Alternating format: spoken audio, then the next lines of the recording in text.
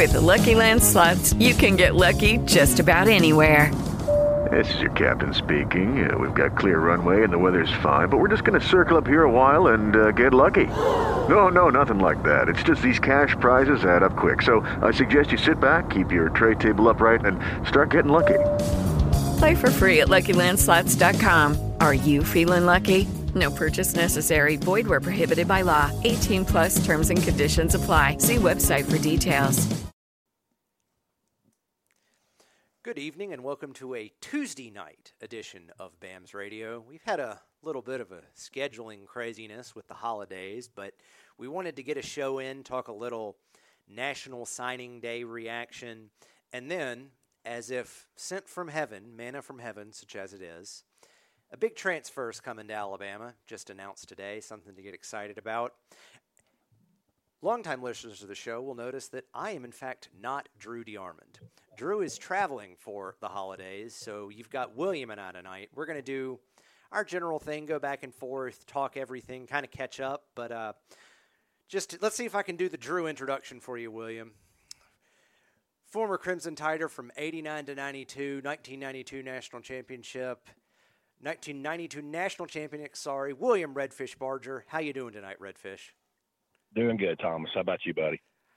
I'm doing great.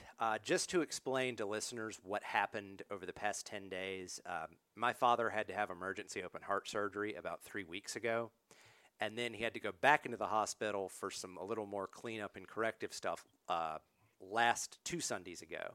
So it's been kind of wild and woolly, but I literally just helped him get into his house before I started recording the show. So if you knew about it, thank you for the prayers. If you didn't, be thinking about us. We're really happy. I know I'd mentioned that the SEC Championship was real special because this was going on this year. And this just kind of continued it. But, when not existential family problem goes on, William, Nick Saban has lined up the number 2 national ranked class in 2022. And then, oh, by the way, second verse, same as the first, but a whole lot louder and a whole lot worse. Nick Saban starting to tear apart the transfer portal. Jahmyr Gibbs, the running back from Georgia Tech, just announced today that he was going to transfer to Alabama. He joins Eli Ricks. And then there's the hot rumor of Keyshawn Butte, the wide receiver from LSU, coming to Tuscaloosa. That's been unconfirmed, but I can tell you, William, I'm really looking forward to should Butte come to Bama because I've got my graham crackers, I've got my marshmallows, I've got my Hershey bars. I'm going to be making s'mores in this firestorm because it's going to be hilarious to watch. What do you make of Nick Saban's dominance in the transfer portal? Well, I just think it, again, is just another feather in his cap of the label that he has so deservedly earned as the greatest head coach in college football history.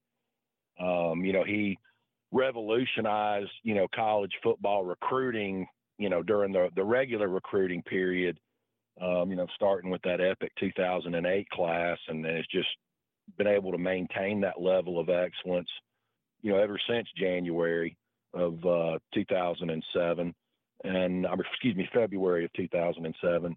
And, now, it's kind of like, when every little, flash in the pan, sexy trend that comes out in college football, everybody thought they had kind of found the elixir for Nick Saban's defenses when the hurry up, no huddle spread, dual threat quarterback offenses. And, and he did struggle to adapt to that, had to make some personnel changes and go away from, having a 350-pound nose guard and, some heavy-legged, bigger, guys to set the edge back when there were, pro-style offenses versus, you got to have guys now in your front seven that can play in space, especially at outside linebacker, inside linebacker.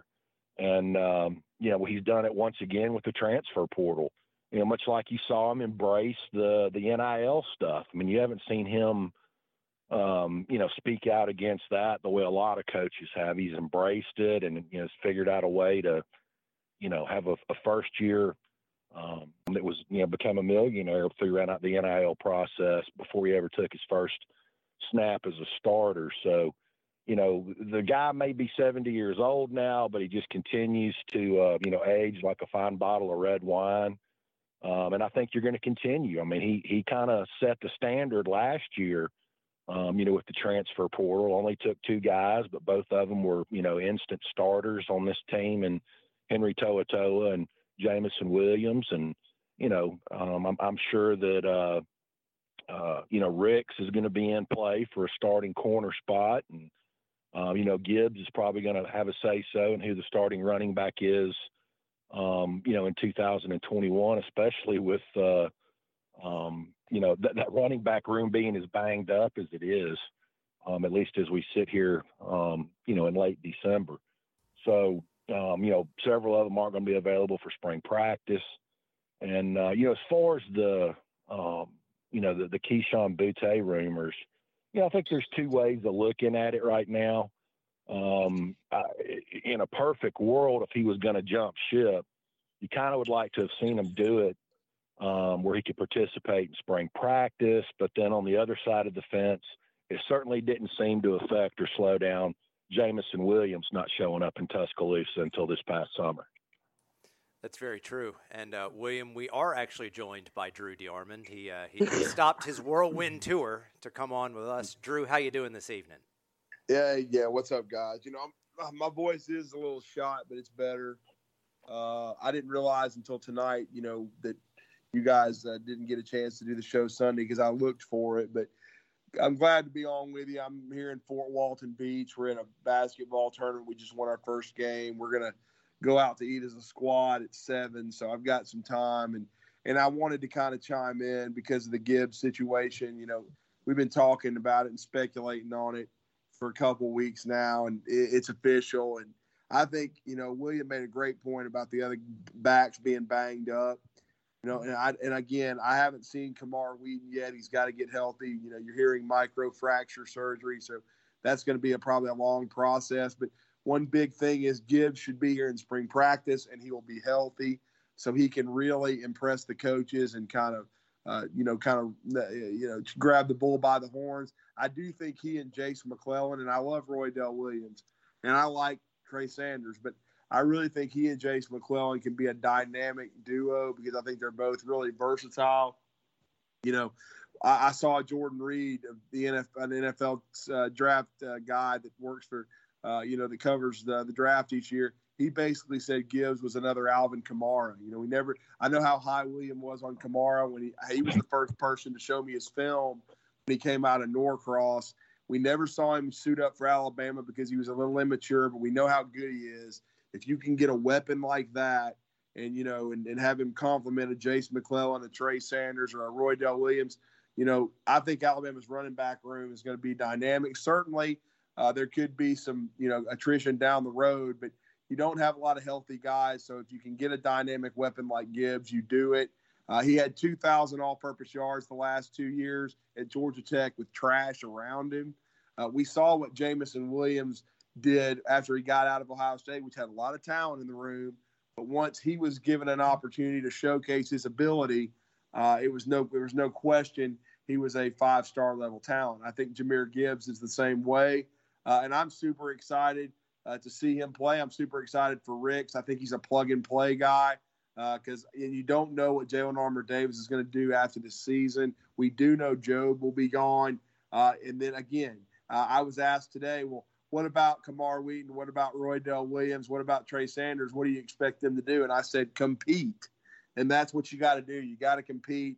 You understand that injuries happen, but you don't want to be caught shorthanded. And Jahmyr Gibbs, to me, was too good to not take. And then with Butte, we'll just see if he ends up going into the portal. I know he has good, chemistry with Miles Brennan, who's now returning.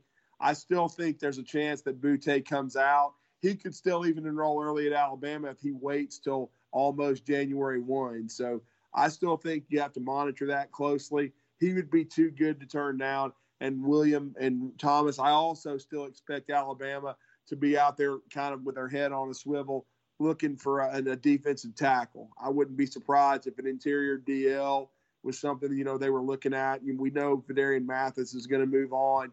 If you could find an experienced playmaking guy, I do think we're talking recruiting tonight. If there's one area, William, in the recruiting class that I thought Alabama may have fell short, I thought they didn't get one more defensive lineman. Well, you can kind of do that and get him out of the portal now. And you can also kind of, reassess what's out there for February. I think Christian Miller's still out there from the state of Georgia who didn't sign.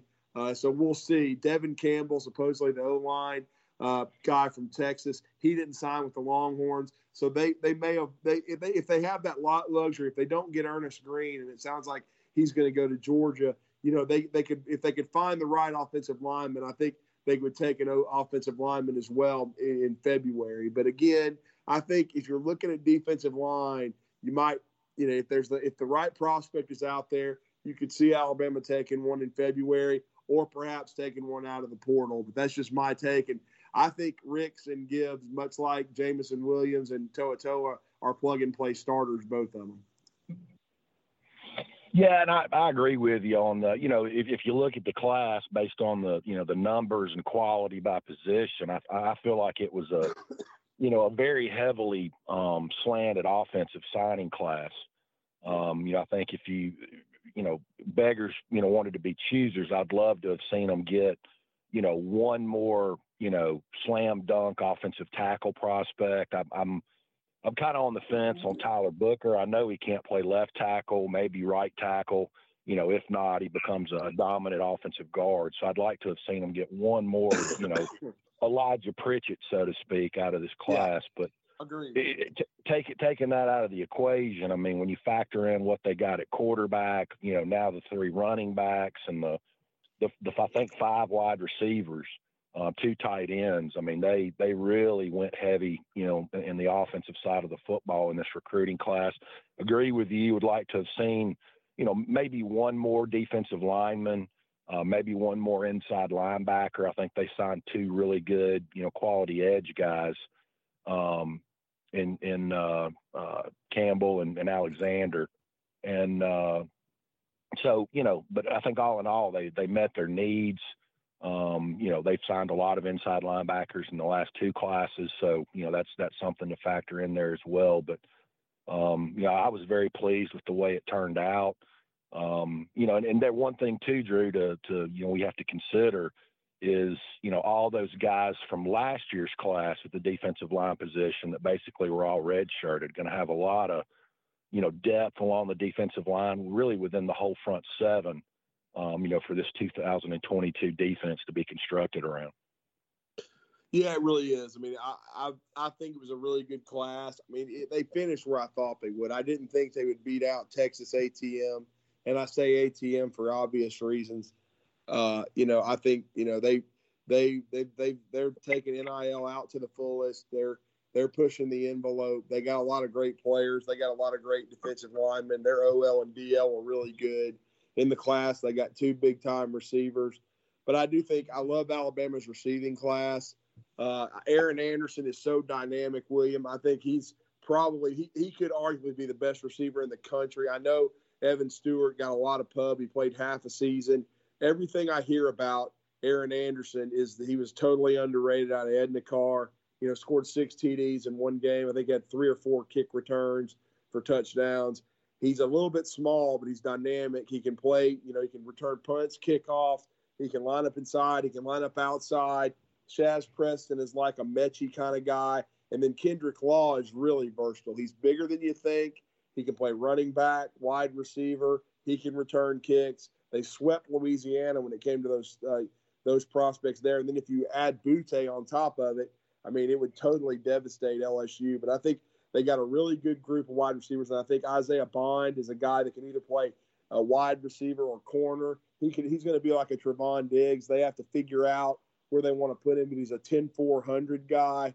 So I really think they did a great job. And I think Ty Simpson is a 5-star talent at the quarterback position. William, I'm sure you've read the early reviews. He's got an outstanding arm, outstanding mobility, really good athlete.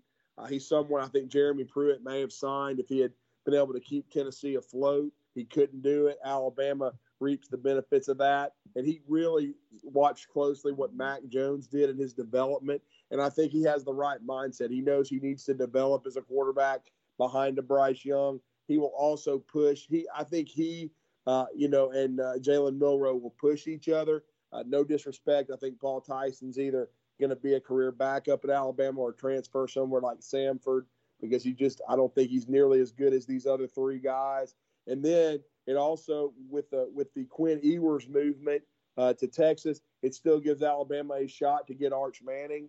Now that's another can of worms because there'd be a lot of pressure to play a Manning. But I mean, again, they would as soon as Bryce leaves, it would be a Ty Simpson, Milroe Manning show to see who's going to start. Somebody would probably transfer, but that's a problem that you have with quarterbacks. But still, I think they really hit on all areas of this class. As you said, maybe short of defensive linemen, but the beautiful thing is you still got February, you still got the transfer portal. And William, I know there's going to be a lot of teeth gnashing around the country, but to me, it's that old Johnny Paycheck song, you can take this job and shove it, because I'm just telling you, Saban warned everybody about this transfer portal stuff and that Alabama was going to reap a lot more benefit than negativity. I know Marcus Banks transferred to Mississippi State, but I think we all understand, even if they don't come in for spring practice, that if Nick Saban looks at his roster and realizes he's short at a spot or two, that he's going to go back to the portal. I wouldn't be surprised, William, if and we've seen J.V. Cohen already tweeting that it's not over, Alabama may add another player or two at crucial positions. And I agree with you on the O-line. Elijah Pritchett, I think, is underrated. I think he's a big-time tackle. I'd like him to get another one, but they don't grow them on trees. If they can't get Ernest Green, that may have to wait till next year. I don't know that I see Alabama going into the portal to get someone. I still think that of J.C. Latham and Tommy Brockermeyer are going to be okay and going to be fine. But I think we'll know more. If Nick Saban is not happy in spring practice with where they are, I wouldn't be surprised if Alabama did look at a tackle at that point. But I think Nick Saban's going to let spring practice maybe decide some of that. Yeah, too. And, another, the one wide receiver that we haven't mentioned, the Prentice kid from right down the road here in Calera. Yeah, not bad. Yeah, that's right. Yeah, is another dynamic guy that's a legit 4.4, maybe even a high 4.39 guy that's had a tremendous senior year, can, return punts and kickoffs as well. That running, that wide receiver room has just become, really, really crowded. If Butte does jump on board, it's just going to be ridiculously crowded. And there again, if Alabama isn't able to, reel the Manning Corporation in, they're already in very good shape with a 5-star quarterback out in California. His name escapes me. He's a Ugalele Tungalavoa, one of those. That's one of the, I think he's like the 3rd-rated, dual threat quarterback in the country for next year, something like that. But, I think it's safe to say at this juncture that recruiting quarterbacks and picking out the right one is in the rearview mirror for Nick Saban and Alabama over the last 5 years. And I agree with you. I think, Coach Saban will wait and see how the dust settles at the offensive line position in spring practice. They've got a lot of numbers, there, going in. We'll have to wait and see. And I do think, the left tackle and right tackle positions going into spring practice are going to be two of the most watched position battles of spring. And, they've got a lot of those pieces coming back, depending on who decides to go pro and who comes back on the defensive side of the football. And, before you jumped on, I think, Thomas and I were, kind of both in agreement on 2022, regardless of what happens, in the college football playoff over the next couple of weeks. I think Alabama's probably going to be the odds-on favorite to, win the national championship next year. Yeah, I don't see how they're not. If they can, because I really do think they need one more defensive lineman and really out of the portal, somebody that can be a plug-and-play guy, because William – Fenarian Mathis has been a revelation the last 2 years. You've gushed about how he's played. I still don't think he gets enough respect. He's got 8 sacks. He's been very disruptive over the last 2 years. He's developed into a really, a frontline, all-SEC, really all-American type guy that you have to account for all the time. He's really the only one, that they've got right now that's a true. There's some good players on that line. And really, LeBron Ray, who I'm really happy for. I'm really happy for him that he's started to get healthy and be a difference maker. He could be huge in the playoff, and we'll talk more about Cincinnati later. But I'm glad you brought up Kobe Prentice. I should have mentioned him. He had a tremendous senior year. As you know, he went to Alabama's camp kind of as an unknown. He ran 4.38s consecutively. He was uncoverable. And then I'll tell you this, the most dynamic player arguably in this class, and he doesn't get it. And it's really why I wasn't too concerned when Jaleel Skinner flipped to Miami. Good get for, Mario, who I have a lot of respect for. But, I really love Amari Niblack. I mean, everything I've heard is that Saban, one story I was even told, and I'm trying to make sure that's the case, but I was told that Nick Saban's told some folks around him that there were 3 guys in camp that he's had at Alabama since he's been the head coach, that you took a look at them the first time you saw them, and they were must-have difference makers. One is a no-brainer. When he got there and saw Julio Jones, when he was trying to change the culture and lay the foundation, he knew he had to have Julio Jones. Well, the other one, we've heard all the stories about Amari Cooper, who basically Doug Nussmeier and those guys brought in, and Saban was like, I don't know who the hell this guy is, but we can't cover him. We've got to sign him.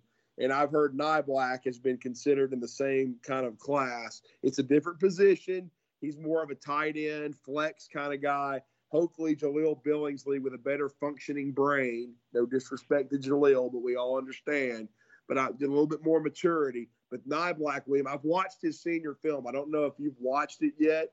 He is an unbelievable matchup nightmare. They call him Jurassic because he's so long and he's got such a big-time wingspan. He can get down the field. He can make plays catching the football. But honestly, I thought Jaleel Skinner would have been a kind of a luxury as a third tight end. The young man from Ohio that they signed is more of an inline guy. Niblack is extremely athletic and a matchup nightmare. He's like a jumbo wide receiver. And I think when you put him with these other wide receivers they've signed and who they already have on the team, and then you got a quarterback like Ty Simpson and you could bring in an Arch Manning, I think offensively you just have to be really excited about the future. And it may be one reason why we see Bill O'Brien stick around for, another season or two in Tuscaloosa before he gets his next head coaching opportunity. Yeah, and I'm about 90% sure this is correct. I mean, it's been 7 or 8 years ago now, maybe longer.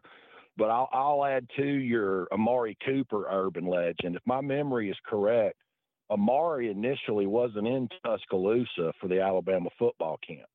He was up there competing in a 7-on-7 tournament.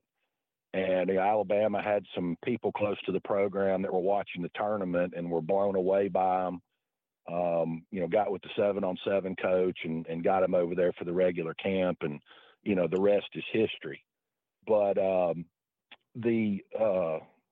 God, you said something at the end when you were talking. About Bill O'Brien. I think, God knows, if you're a coordinator at Alabama, you're under a microscope. Every play call, every blitz on defense, if it doesn't work out, is, raped ad nauseum, on Sunday morning all the way through the next game. But, I think if you look at the finished product, and it's still not finished, but for the most part it is, having a Heisman Trophy quarterback that's a first-year starter, first team, all SEC running back and Brian Robinson, and finishing 4th in total offense. And certainly by the end of the year, you were doing it with a one-legged Brian Robinson, the former 4th team tailback, and Trey Sanders being the backup, and your 3rd team center and your 2nd team right tackle. I'd say there's a lot of people out there, kind of like the plate of fried crow that I had to eat with Thomas after the Georgia game. There's a lot of people. And look, there's certainly things on a game-to-game basis that I wish, O'Brien had done a little differently, quicker to make adjustments, whatever. But when you look at the semi-finished product, the guy did a damn good job with what he had to work with. He really did, William. And I'm going to tell you something, too. I know you mentioned that already maybe wanting one more inside backer, but I really like the guys that they got. Because Sean Murphy won the high school Butkus Award. He played in a really good league out in Virginia. He's a beast of a kid. And, I mean, he's going to have to wait because they've still got so much depth there. But he may be good enough to jump some guys. And I'm excited about him. And then Jihad Campbell. I know people were pissed about Marvin Jones Jr., but they're really not when it's almost like when you got a bird in the hand, you think about two in the bush. But Campbell was a guy that was a top 25 overall player from IMG that may be better than Marvin Jones Jr., and they were able to get him and Jeremiah Alexander. So you got two good outside backers, a really good inside backer.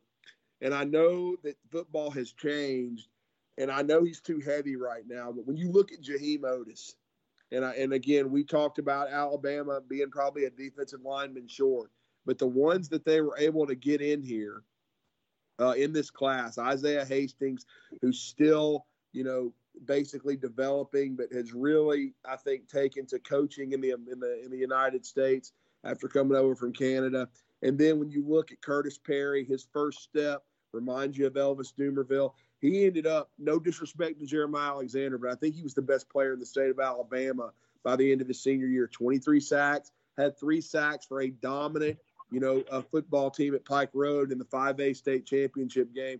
I thought it was imperative that you keep Curtis Perry at home and you don't let him go to Auburn because they don't need a pass rusher like that. And then when you get Jaheim Otis, who can move for a guy if he can get down to 330, even though the bigger D tackles and noses are kind of becoming obsolete, I think he's a special player. He's a better version of Jordan Davis, in my opinion. He can be a very disruptive guy. He even has some pass rush ability. He was Mr. Football from his high school in Columbia, Mississippi. I thought it was huge to hold off Ole Miss for him. So to me, and then Walter Bobb, I don't know if he's ever going to get eligible, but I hear Christian Barmore comparisons. I think they hit it out of the park with the 4 guys they got on the D-line. They just maybe need a portal guy to polish it off as a cherry on top of the sundae. But I think the D-line class is underrated, and I think they did a hell of a job. Everybody's obsessed with Texas A&M, but I think Alabama more than held their own. Well, yeah, and if I'm not mistaken, Otis is an early enrollee. Yeah. So, he's going to get to go through the winter conditioning program, spring practice, and summer and fall camp. And, we've seen them, some guys in the past, one Deron Payne that peeled that bad weight off pretty quickly and, factored in and found a role, as a true freshman. And certainly I think Otis has the chance to do that as well. And and another thing, too, one thing that, might settle, a little bit of the uncertainty on Alabama's numbers, maybe not being what some people think they should have been in this D-line class, is you have to kind of look ahead and just what's available from a 5-star D-line standpoint next year in the state of Alabama. That might be one of the most loaded classes in state, at D-line, outside linebacker, and, with several high-quality corners. In the state next year. Might be why you saw them, not go after any more, corners in this class besides the ones that they got. So, Nick Saban's always one step ahead, playing chess when everybody else is playing checkers. And, I do think Otis is one guy that, the fan base should kind of monitor and, look and see what he's doing, come April when spring practice kicks off. I mean, if he can get down to the, 325, 330 range, he can be a little bit more than just a third and short, fourth and short guy, and be more of a 2-down player, which is all Jordan Davis proved to be for Georgia. Yeah, there's no question about it. I think, he's got a lot of potential. And in the secondary class, they held off Miami for Earl Little. He's got really good bloodlines. His father was a Cane and played in the NFL. Traquan Fagans, I know Saban really liked him in camp this summer. They wanted to wait and see him when he transferred from Oxford to Towson. And I think he's going to be a guy that's either going to be a free safety or a star. He's a good player. Earl Little will be a corner. There's no doubt about that. And then the safety class, they got Jake Pope, who's I think an underrated guy.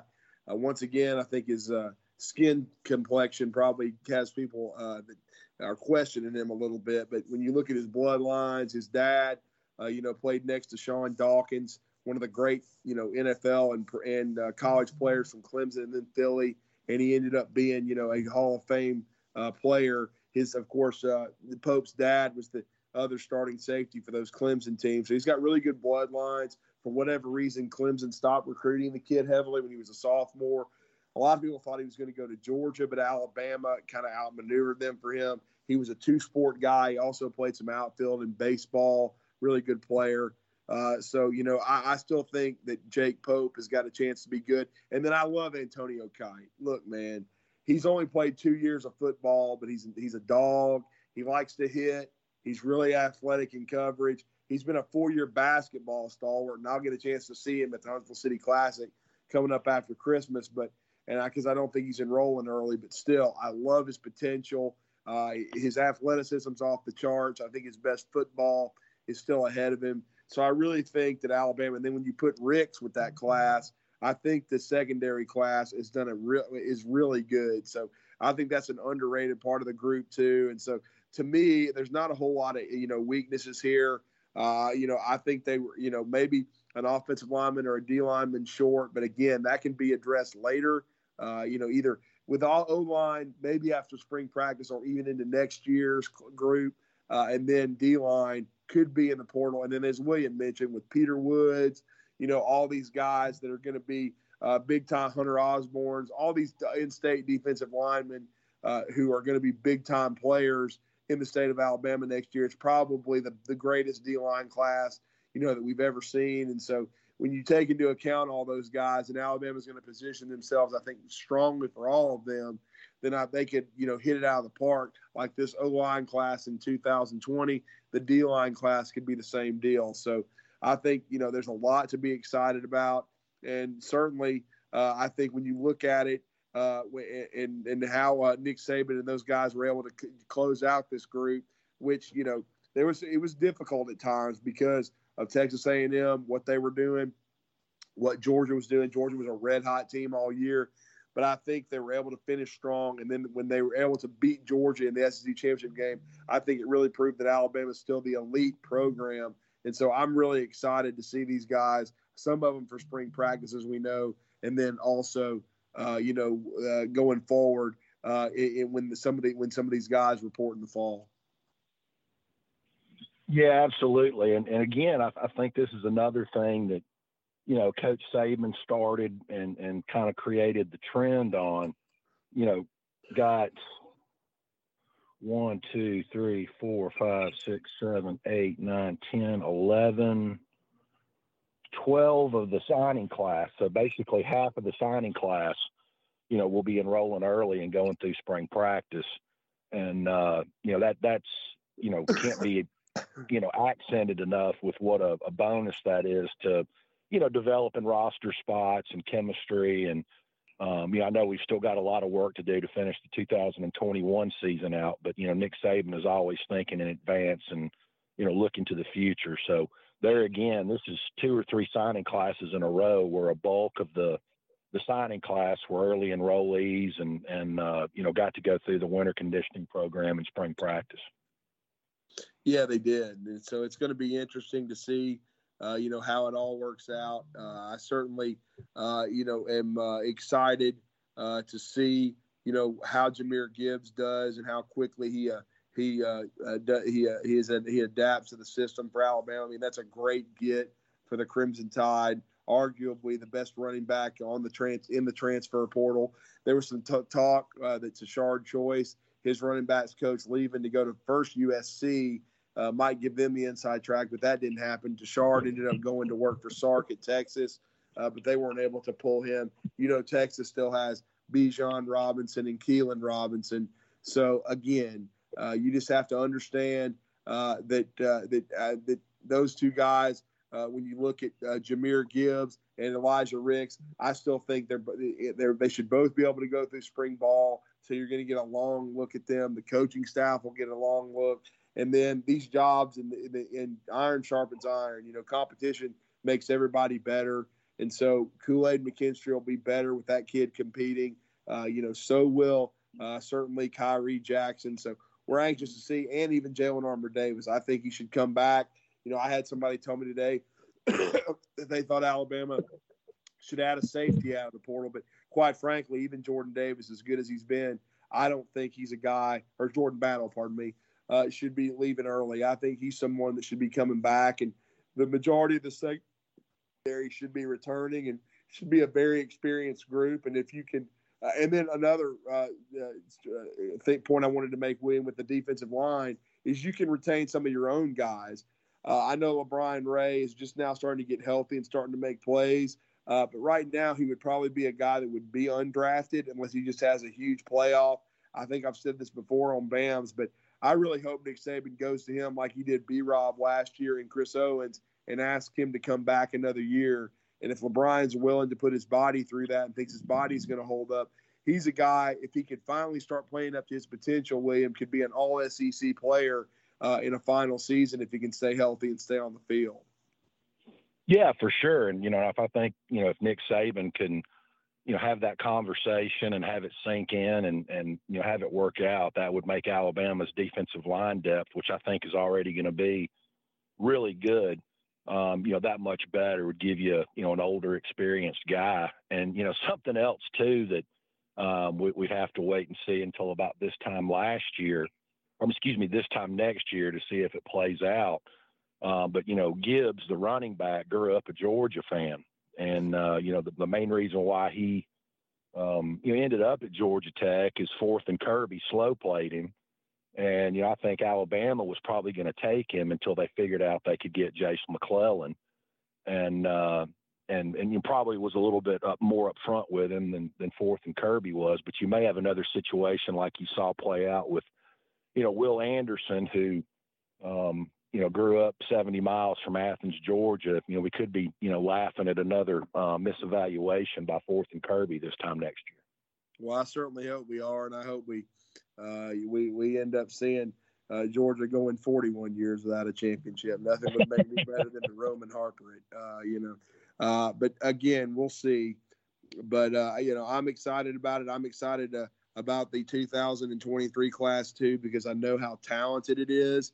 William, and I know you follow it very closely, just like I do. And it's a class that I've been looking forward to for a couple of years now, because you can just kind of see, how talented it was from a defensive line perspective. With LaBias Overton in the state of Georgia, he used to be a resident of Tuscaloosa. His father worked for Nick Saban. I know, Texas A&M wants him, but I think Alabama has positioned themselves with a chance to get him. I mean, they've already offered to Marion Parker at Central of Phoenix City. As we said, Peter Woods, no doubt. James Smith, who's been at IMG, and Carver Montgomery. He's another arguably a top 5 player in America who I believe grew up an Alabama fan. So, it's exciting. Peter Woods is considered by some to be as good a football player as come out of this state in many, many, many years, maybe 25 years. So, and I watched him for Thompson in the state championship game. He is an elite player. The thought is that he is an Alabama lean. And then I watched Kelby Collins in the playoffs, a long, lean defensive end from Gardendale. Gardendale's been very good to the University of Alabama in the past with Willie Wyatt and those type of guys. So Kelby Collins is another one to watch. I know he grew up an Alabama fan. So just understand, this is a very special group. We've already mentioned Hunter Osborne at Hewitt-Trussville. When I went and saw Hewitt, not this year, but last year, I was amazed at them, because when I saw Hunter Osborne, he was a sophomore, and I thought he looked better than Justice Finkley. And Finkley's going to Texas. But again, there's a lot of good young talent in this state. There's no doubt about it.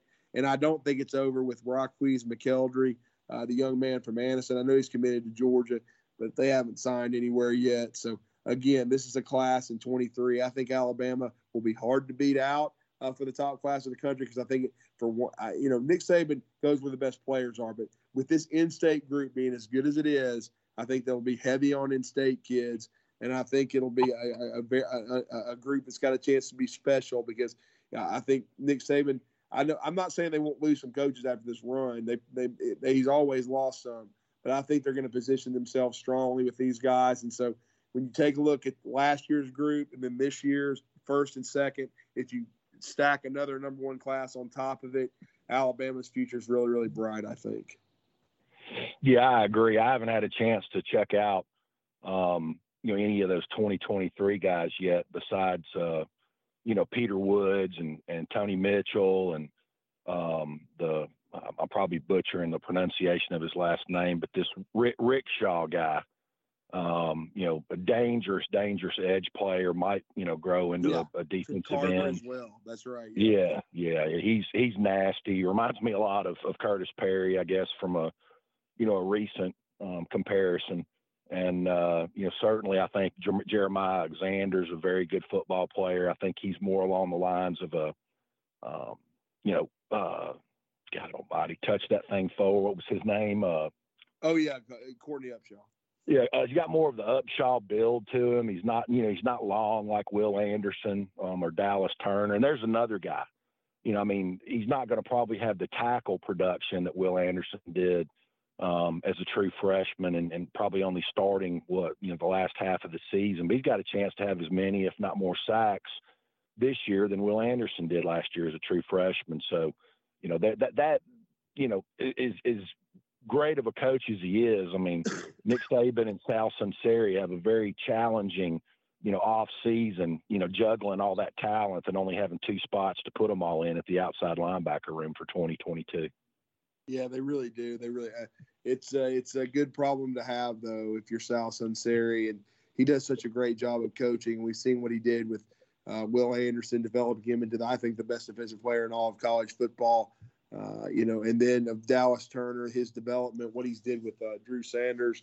I really love Drew. Everybody keeps trying to put Drew at fucking tight end, pardon my French, but he's a defensive player. Okay, I'd put him at inside linebacker before I ever did tight end, if that's what it came down to. Amen. I do the same thing, especially if Christian Harris moves on to the NFL. I hope Henry To'oTo'o comes back, but if he has a great playoff, he may improve his draft stock to the point where he moves on. So it'll open up opportunities inside for a lot of competition and a lot of playing time. And iron sharpens iron there. Look, I don't really, and I'm going to be honest with you, I don't care who leaves anymore under Nick Saban because I know they're going to be able to plug guys in. And maybe it takes a while to get the chemistry down. I think we all understand that. But eventually, with the coaching and player development, they're going to get going. Even this team has done that. The defense got off to a slower start than anticipated, but they're playing much better now. And anxious to see how they play against Cincinnati. The feedback we've gotten from Nick Saban and from what you're hearing sounds like bowl practice has gone well. So, if this team keeps their eyes on the prize, I think they're going to, advance to the national championship game. But we'll talk about that next week. But guys, I'm going to let you and Thomas take over. I appreciate you letting me join in and give some thoughts on the recruiting class. I really like it as a group. Like I said, I think Amari Niblack is probably the most underrated player in the whole group. I think he's got a chance to be a special guy, maybe even as a freshman. We'll just have to see there. And again, I think Aaron Anderson as well is probably my favorite player because of his explosiveness and what he can do. But I think they signed difference makers at every level. Just maybe from a number standpoint, might need to add a D lineman out of the portal. But I think other than that, that's nitpicking. I think it's a great group, and I would take it pound for pound and man for man with Texas A&M's because the way I look at it, Jimbo and his staff will screw it up. They won't develop them properly. They won't be able to manage the roster, and A&M will probably come up a little short. But I appreciate y'all for having me tonight, and look forward to hopefully breaking down some Cincinnati, Alabama in a few days before we hit the college football playoff. But Merry Christmas to all the listeners out there. This will be our last show before then. I appreciate everybody for supporting BAMS Radio, and you guys have a great rest of the show, and good night, and roll tide, and we'll talk again soon. All right, thanks, Drew. Thanks, Drew.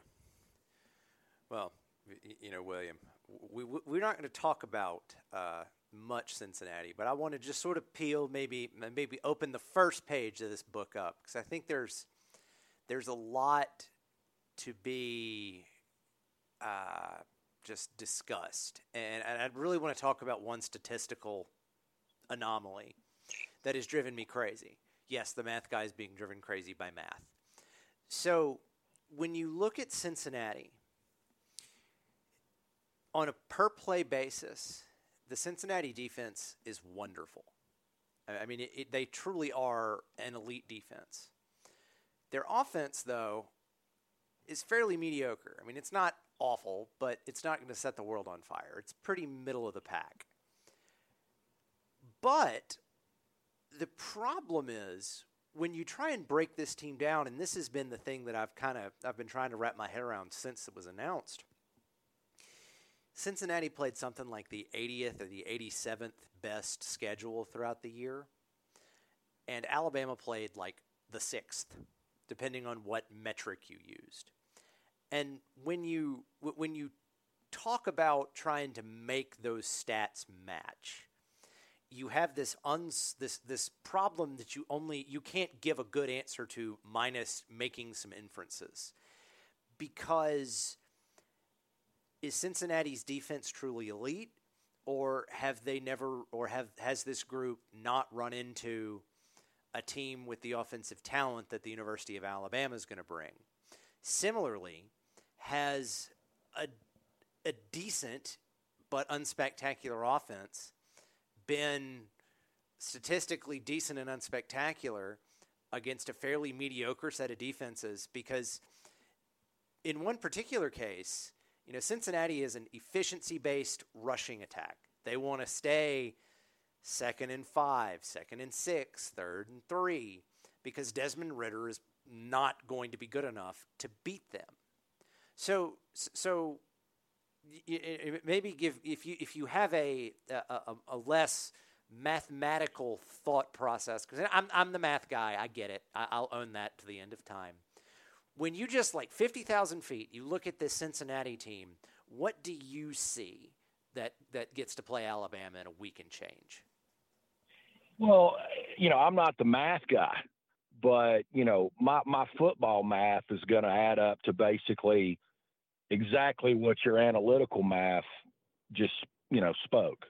I think the two biggest hurdles that the Cincinnati football team has to overcome. Number one, you already mentioned the first one, the strength of schedule. I think there's going to be a big level of competition hurdle for them to overcome going up against Alabama, who has played much better competition throughout the course of the season. And also, on both sides of the line of scrimmage. And, I think Alabama's in the top 10, if not the top 5 now, versus the run. And, they make it very difficult. You saw them take away the run, versus Georgia in the SEC championship game. And, you mentioned, Ritter's deficiencies, despite all the passes to Brock Bowers in the SEC championship game, Stetson Bennett and those Georgia wide receivers, just weren't good enough or dynamic enough to stress Alabama's secondary.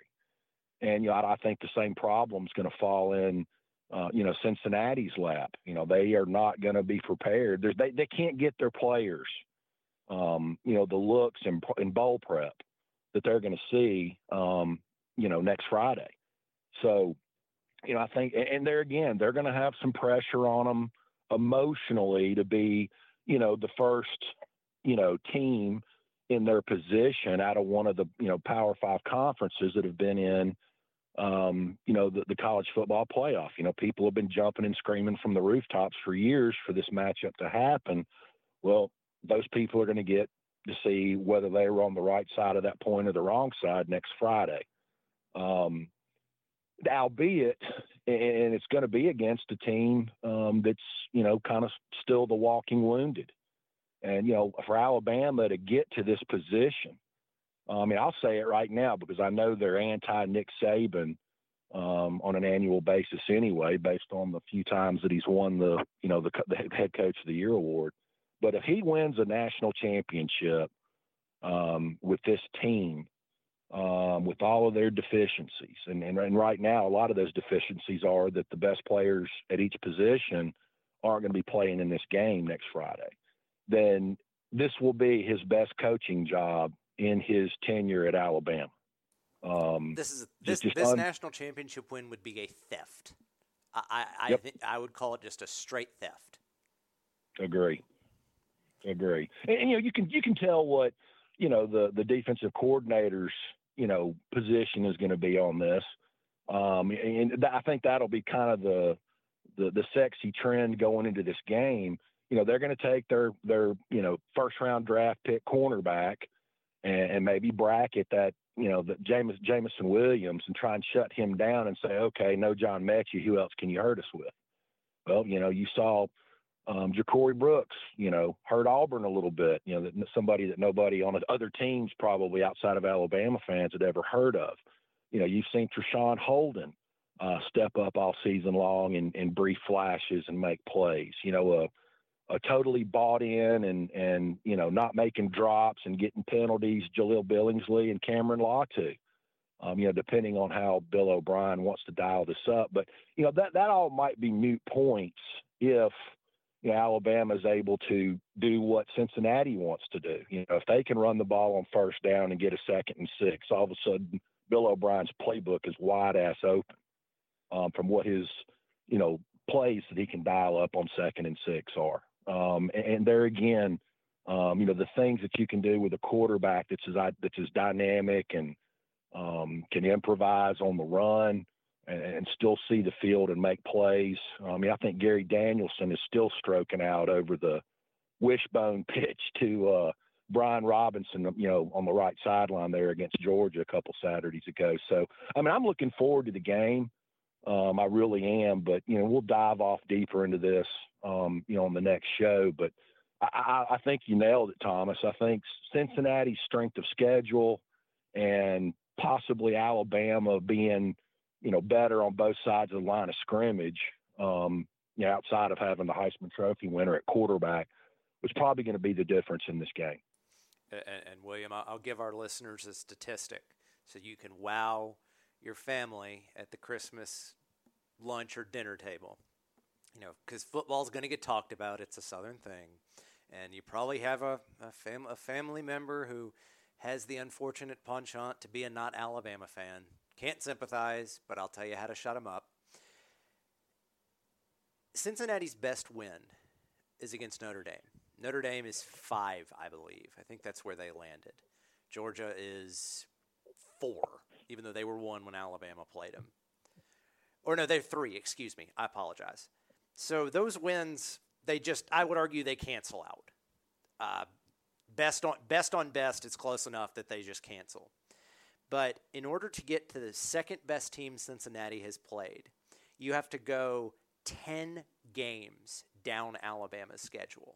The only 2 teams that Alabama played that are not better than Cincinnati's second best team were New Mexico State, who might be the worst team in college football in the FBS, and Southern Mississippi. That's how lopsided this schedule is. And realize, again, that's like that's what it looks like from a statistical perspective and what's been driving me insane. Of course, we are going to talk about it a little bit more. And I just want to touch like a couple of minutes on Michigan, Georgia, because again, it's football season.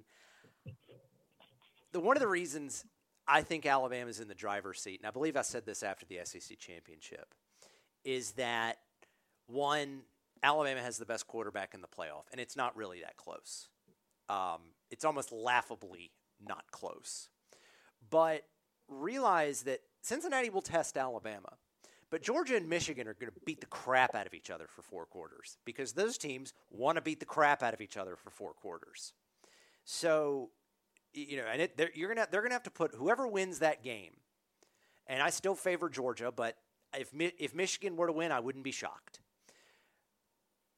Whoever wins that game is going to have to put a lot into it and then get back up to play probably Alabama and a completely different offensive attack than they've been preparing for the first go-around. So I really think Alabama's in the driver's seat here, but, man, I'm looking forward to that Georgia-Michigan game just as a sit on the couch, hopefully Alabama has won, and watch Alabama just beat the snot out of – or watch Michigan and Georgia beat the snot out of each other before going to a New Year's Eve party. What are your 10,000-foot thoughts about Michigan and then Michigan Georgia? Then we'll get out of here, William. Well, I think that you maybe could say the same thing about Georgia that we've been talking about with Cincinnati. Michigan's played a tougher schedule than Georgia has. I personally, think that the Georgia front seven is better than Ohio State's, but I don't think they're leaps and bounds better. They pump out first-round draft picks out of their front seven on an annual basis, just like Alabama does. And so, I think whichever team wins the 4 a.m. dark alley ass whipping contest that can run consistently, I don't think, and they're again very comparable offenses. I don't think Michigan's has a tight end as good as Brock Bowers, but they like to incorporate their tight ends in the passing attack. Michigan has, better, more dynamic wide receivers than they've had in the last 10 years. They've got a couple of guys that can stretch a defense. Like you said, I think this is the game out of the two that intrigues me the most, because I think both teams are, going to try to do similar things to each other. And, Michigan is vastly improved, now that they finally got Grandpa Don Brown out of there as their defensive coordinator. They've certainly upgraded in the defensive coordinator position. And, I personally think Michigan might be a little bit more battle tested than Georgia. We'll see how that plays out, but that would be a late Christmas present for me. There's been a lot of, college football programs that Nick Saban has broken in his tenure at Alabama, mostly in the SEC. But if, the rematch happens and, if Georgia doesn't beat Michigan, that's going to pretty much send them off the cliff. But if they do, and Nick Saban beats Georgia again, you can go ahead and add Georgia to the list. I guess you can call it the old meat pole that we used to call it when I was at Alabama. But he will absolutely have ruined and destroyed the Georgia fan base, because they're losing so many players, even as overzealous and delusional as they are about all things Georgia football. They all are freely admitting that they're going to lose so much after the season's over with to the draft and graduation. They're still probably going to be the best team in the East next year, but they just don't feel like they're a playoff team like they do now. And they certainly don't think they're going to have the generational defense that they thought they had this year. But that Michigan-Georgia matchup has a lot of implications and ramifications attached to it. Absolutely, and I'll put a point on it. Should Georgia fail to win a national championship this year, Georgia will not win a national title while Nick Saban's at Alabama. It just won't happen. And for fans, I mean, when we did Georgia prep, I looked at it. You're talking about Georgia losing something on the order of 30 players between graduation and leave early for the draft, and it's not just 25 guys and a couple of starters. No, it's like 3/4 of your defensive two deep. It's gross. It is just absolutely insane. So if, that's going to be a tough spot, and we'll see. But put me down for, should they not do it, Georgia's going to break. And I know he coached at Alabama, but don't sleep on Billy Napier at Florida. No.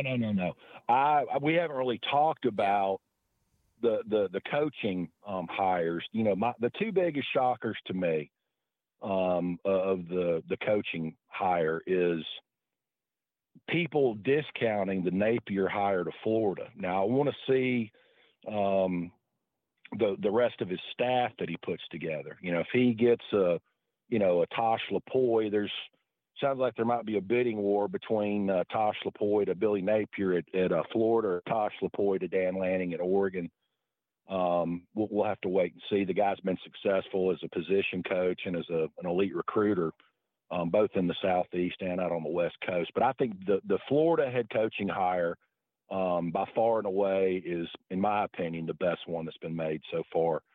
And the one that I'm still scratching my head at, and we'll have to wait and see how it plays out, is Mario Cristobal making the decision to return to his hometown and take over Miami. We'll have to wait and see if in fact that is a true total rebuild, or if, that roster has just been, tamped on and the program's been beat down by, piss poor mismanagement by the administration. Mario was pretty adamant during his tenure. And I'm trying to remember who they hired. He was deep into negotiations with them. Was that Al Golden? It was either Gold. Yeah, I think it was Golden. And, made the comment to, some people in his inner circle that, he would never even consider that job unless the AD, the president, and, there was some type of financial guarantees for facilities improvements and the recruiting budget, the coaching staff salaries, that kind of thing. Well, he's got some mega successful lawyer, / billionaire entrepreneur named John Ruiz that's, made a pledge to build them a new stadium and to, put money in place for, on campus facilities and the recruiting budget and stuff. So I think that's going to be an interesting thing to watch. Probably going to take a few years for us to say, well, that was a good decision by Mario or it was a bad decision by Mario. But yeah, I think that, there's two guys. I know Billy Napier, if he can go to, ooh la la down there and win 10, 11 games a year for 3 or 4 years in a row, whatever it's been, then he can do pretty damn good in Gainesville. And I've still got my eye on, and I think, if, they hadn't just, thrown all the votes, to Fourth and Kirby, and probably my second pick for, SEC Coach of the Year, taking the greatest of all time out of the equation, would have certainly have been Sam Pittman. But an honorable mention would have gone to Beamer at South Carolina. For him to get that team bowl eligible, I mean, they got a huge gift from the Auburn Tigers. But for him to get that team bowl eligible with the roster that he inherited and basically having to navigate an SEC football schedule with a graduate assistant playing some quarterback for him, I mean, that's unbelievable. And, got Spencer Rattler to transfer in. So, he's in a tough spot to recruit at, being surrounded by Clemson and, Georgia, and now Mario at Florida, Mario at Miami, Napier at Florida, and probably to a lesser extent with Mac Brown at UNC. But, that's a program that historically is kind of always underachieved in my book.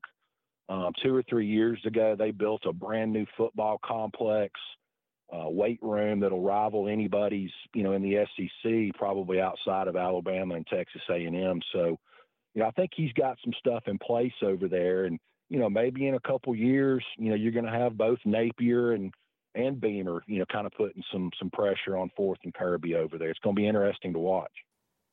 Certainly. And I do want to briefly comment on the Mario Cristobal thing.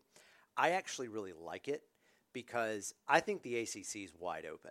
I think the shine is kind of off Clemson because, Dabo Swinney is going to have to deal with an update, updating his coaching staff. His golden coordinators have finally left, and I'll be interested to see what happens. I would be willing to bet Miami's making a bet that they can take over as class of the ACC. I don't think it's a bad bet given circumstances. But, there's plenty to talk about, and we have a whole off season. So I just kind of wanted to bounce around a little bit and have a chance to chit-chat about goings-on. But that's it for this episode of BAMS Radio. Thank you all for listening. I apologize for kind of a weird schedule. We'll be back next week. I believe we are going to roll Sunday, so I'll release it on Monday. We're going to be really drilling in on Michigan and Georgia and Cincinnati and Alabama. I promise I'm going to figure out this statistical issue, and I will state my assumptions forthwith, and you can agree or disagree with them based on those assumptions. But that's it for this episode of BAMS Radio. Good night, everybody. Roll Tide, and have a Merry Christmas. With the Lucky Land Slots, you can get lucky just about anywhere. This is your captain speaking. We've got clear runway and the weather's fine, but we're just going to circle up here a while and get lucky. No, nothing like that. It's just these cash prizes add up quick. So I suggest you sit back, keep your tray table upright, and start getting lucky. Play for free at LuckyLandSlots.com. Are you feeling lucky? No purchase necessary. Void where prohibited by law. 18+ terms and conditions apply. See website for details.